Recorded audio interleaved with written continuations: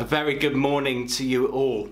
My name is Derek and I'm one of the church leaders here at Ebenezer Church, and it's a true privilege to have this opportunity to share a few thoughts with you. You know, in this further lockdown, we've all been instructed to stay at home. And I wonder, how are you going to use your time? How are you using your time during this current lockdown? My wife Angela and I, we've made a decision to do a bit of decorating in the house. We're decorating the dining room at the moment. And over the years, we've developed a decorating routine. What happens is this: I prepare the walls in the first place. So I fill in the cracks and the holes and I smooth the walls down. And then Angela follows me with the roller and she paints the walls. Now, I remember times when, having painted the ceiling, Angela would comment on the fact that her neck was hurting. In fact, she'd look me in the face and say something like, "I've got a pain in the neck." I don't think she was talking about me. I think she was actually remarking on an actual physical pain, an aching of the neck. Constantly looking skywards, painting the ceiling, of course. Now, last year, we did some painting in the lounge. And because Angela had broken her hand, I ended up preparing the walls and doing the painting. Now, when I painted the lounge ceiling, interestingly, I commented to Angela the fact that I felt a pain in the neck.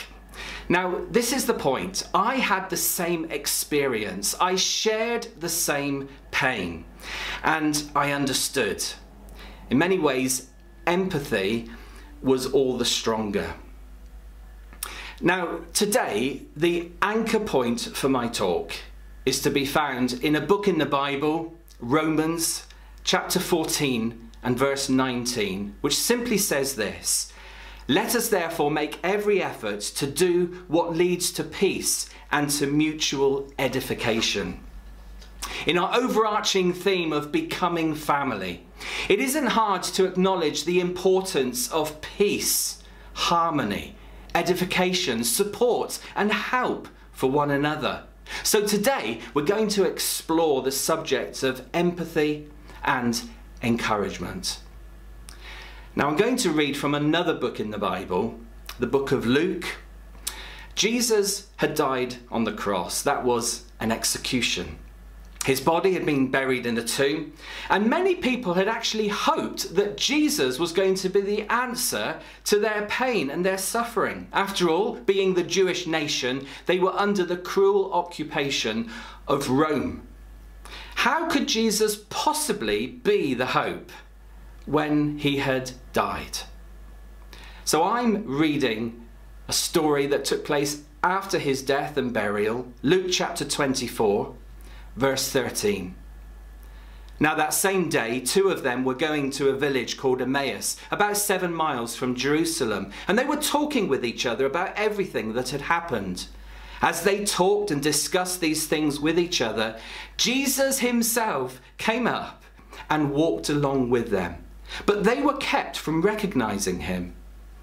He asked them, 'What are you discussing together as you walk along?' They stood still, their faces downcast. One of them, named Cleopas, asked him, 'Are you only a visitor to Jerusalem and do not know the things that have happened there in these days?' 'What things?' he asked. 'About Jesus of Nazareth,' they replied. 'He was a prophet, powerful in word and deed before God and all the people.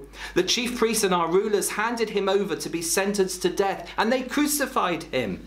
But we had hoped that he was the one who was going to redeem Israel. And what is more, it is the third day since all this took place. In addition, some of our women amazed us. They went to the tomb early this morning, but didn't find his body. They came and told us that they had seen a vision of angels who said he was alive. Then some of our companions went to the tomb and found it just as the women had said, but they did not see him.' He said to them, 'How foolish you are. How slow of heart to believe all that the prophets have spoken. Did not the Christ have to suffer these things and then enter his glory?' And beginning with Moses and all the prophets, he explains to them what was said in all the scriptures concerning himself." Now, As Christians, as church, we are the family of God. But I suspect we still have a long way to go to be the family that God intended. We're still learning. We still get it wrong at times. Would you believe it? There can still be trouble in the family. We still hurt one another. So my aim today is to inspire us to exercise empathy and encouragement in our relationships with each other. In fact, it's in this environment of encouragement and empathy that our relationship with one another stands a far better chance of reaching full potential. We all have times when we need others to empathise with us and encourage us. In fact, I want to say this: encouragement goes a long way to support and help. Sometimes at specific moments or just ongoing. Criticism and speaking one another down seems so easy to do. I mean, why is it that when we think of another person, we can so easily highlight their faults, mistakes they've made? Just imagine the difference it would really make to the whole family environment if every single day we intentionally aimed at encouraging one other person. An email, a text, a message, a card, even a letter, a phone call. Especially during this current time when we can't physically be with each other. Did you notice in our reading, we find Jesus joining two people on their walk to Emmaus. Now, he could have shown himself to hundreds, maybe thousands, in the public place, maybe at the temple. But no, on this occasion, he chose two people walking along a dusty road. They were sad, they were disheartened, and he chose to be with them, just two of them, right in the middle of their sadness and their disappointment. Now, the Apostle Paul in the Bible wrote to Thessalonica. He said this: "Therefore, encourage one another and build each other up." And I think we could approach this in a number of ways, and I'm just going to give you two suggestions. Firstly, that encouraging someone else is something we do intentionally. Why not make it a daily discipline in your life? Every single day to encourage just one other person. Maybe set an alarm call on your phone just to remind you to do that. But the second suggestion I want to make is to do it spontaneously. You know, when someone's done something, and encouragement can be in the form of that expression of gratitude, saying thank you to them and why you appreciate just what they did. And if you do that, you can add a random, a surprise element by contacting people that you don't normally engage with. Remember that the family is big. Don't just restrict your encouragement to your immediate network of friends. And let's not become consumers, but let's become appreciators. You know, this is just an example. I feel we've been so fortunate to have so many people at Ebby who have created videos for our online children's church. And I'm just saying this: if you personally appreciated one of those videos, then how often do you say a direct thank you to those people who made it? So, there's a challenge right off. For every one of us, a daily encouragement for one other person. Let's create a culture of encouragement. But when it comes to empathy, now, I think this goes a little bit further. It demands a bit more from us. What does our key verse for today say from Romans? Let us therefore make every effort. In other words, we're going to have to go out of our way to do this, to support someone, to help someone. When do people need empathy? Well, of course, there could be a whole load of reasons, but often Those reasons boil down to two common reasons: hurt and or shame. Now, these two people on the road were hurt by recent events. And when Jesus came to them, he asked them, "What are you discussing together as you walk along?" And they stood still, their faces downcast. It seems that Jesus' question stopped them in their tracks, and they could not prevent their faces from revealing the feelings inside. I suspect that disappointment was their big hurt here. Now, hurt can be physical, emotional, mental, spiritual. We feel, all of us, pain and fear. And it can emanate from abuse, persecution, unkindness, mental health, illness, disability, discrimination, unfairness, loss, and so much more. Shame can be very internal. Shame for something we did or said, some big mistake we made, some embarrassing situation we experienced, some major sin that we committed. We might have hurt someone else. And do you know, you can even feel shame when someone else has abused you. Now, whether it is hurt or shame or both or something else, we can often react in a way so as to close down, to withdraw, to be silent, even hide away. How often do you feel hurt and the one thing you want to do is just run away? And I think this is why some people will tell this story: the church let me down, so I left. And in some cases, people leave church without even giving an opportunity to talk through, especially with those who let them down, what the issue was.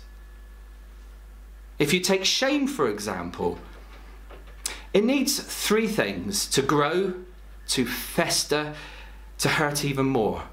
It needs secrecy, silence, and judgment. And of course, none of those things make for building family, nor do they help the hurting individual. I, for one, really appreciated Andy Forrest's talk last Sunday. I felt it came across with raw honesty and openness. But Andy said that a big part of the help and healing came when, instead of retreating, he talked the thing through with others. I love it that having opened the way, Jesus enabled the two people to talk out their story. About Jesus of Nazareth, they replied. He was a prophet, powerful in word and deed before God and all the people. The chief priests and our rulers handed him over to be sentenced to death, and they crucified him. But we had hoped that he was the one who was going to redeem Israel. And what is more, it's the third day since all this took place. In addition, some of our women amazed us. They went to the tomb early this morning. Now, this is good. Instead of bottling it all up, Cleopas is letting go and explained all that had happened.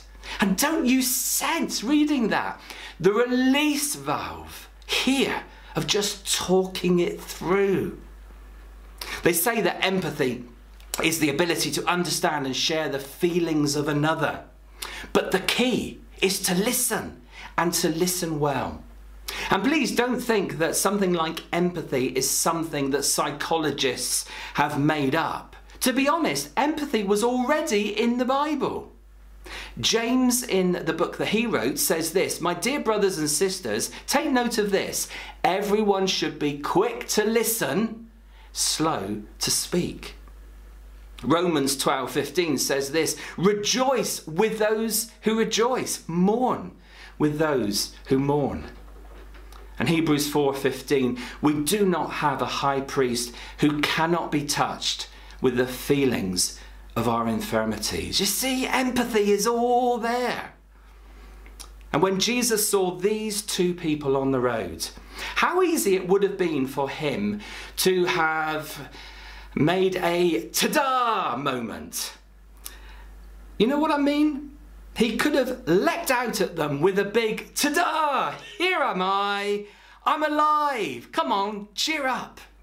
But no, he walked alongside them. He asked a few helpful questions. He listened as they spelled out exactly what had happened. The revelation, if you like, the explanation, the advice came later. And I feel that when people are prepared to talk about their hurt, to reveal their shame, or whatever it is that they're sharing with you face to face, they're making themselves vulnerable. And this is not weakness. To the contrary, this is strength. This is courage. And I think it's a great example too of family and community, because it lets other people in to your life and to your experience. And if we are invited to help and support, then this is the encouragement: listen well and listen hard. Don't jump in with assumptions or suggestions. Don't go full steam ahead to a conclusion. Don't try and fix the situation as if you're the expert. It can be helpful, of course, just to repeat back what you heard and observed so that your understanding can be clarified. But just being there and listening well will mean everything. Jesus walked along the road with these two Emmaus-bound people, and he listens to them. But do ask questions. Open up the conversation and get a grasp of what's really being said. Jesus asked questions. What are you talking about? What's happened? And I think we need to try and understand the situation.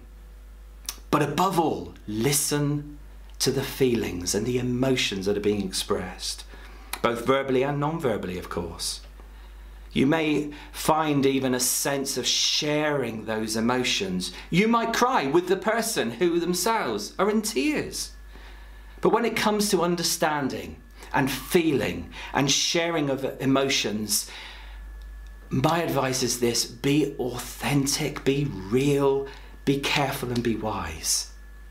It seems to me that there are different levels of understanding. And I think it's helpful that we know where we stand within the specifics of the situation being shared. Firstly, there is a sense that we can all understand hurt. We all feel pain. We are all human beings. And so there is this commonality of understanding and feeling of suffering and pain. But in general terms, maybe there's something of that in Paul's reasoning when he wrote to the Corinthians, if one part suffers, every part suffers with it. Secondly, I want to suggest that you might have a greater and deeper understanding because you've actually gone through something very similar yourself. Over the years, my wife and I, we've come alongside a few parents who have children with additional needs.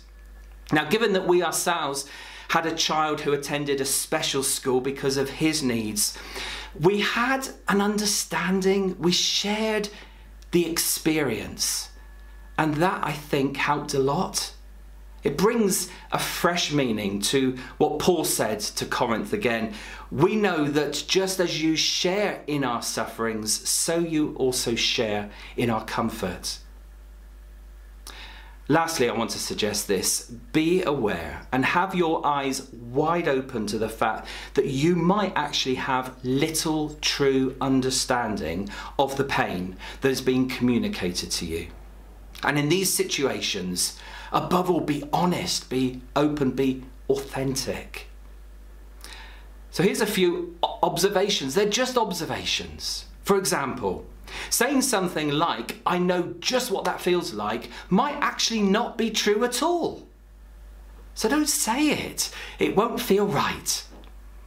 Don't belittle the situation by suggesting that you've been through something far, far worse than the situation being communicated to you.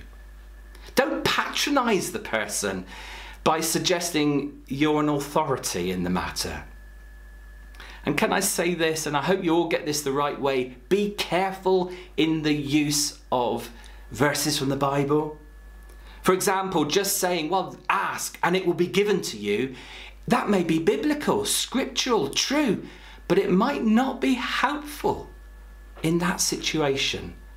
And you're trying to show empathy and it doesn't come across like that. So we need to be careful, but above all, be authentic and real. I remember towards the end of last year watching a documentary on the TV. It was about the Black Lives Matter movement. And my heart went out to a mother being interviewed where she was explaining that she had to sit down with her small children and explain to them that when at school or when with other boys and girls, they might actually face abuse and insults just because of the colour of their skin. Now, whilst I can imagine how terrible that is, and whilst I'm a parent and have had small children myself, I cannot fully understand the pain and suffering that that lady experienced when, as a dad, never once did I have to coach my boys about going to school and being insulted because of the colour of their skin. I can imagine how terrible that is. And as a human, I know what pain and what it feels like, but I can't fully understand what that mother went through.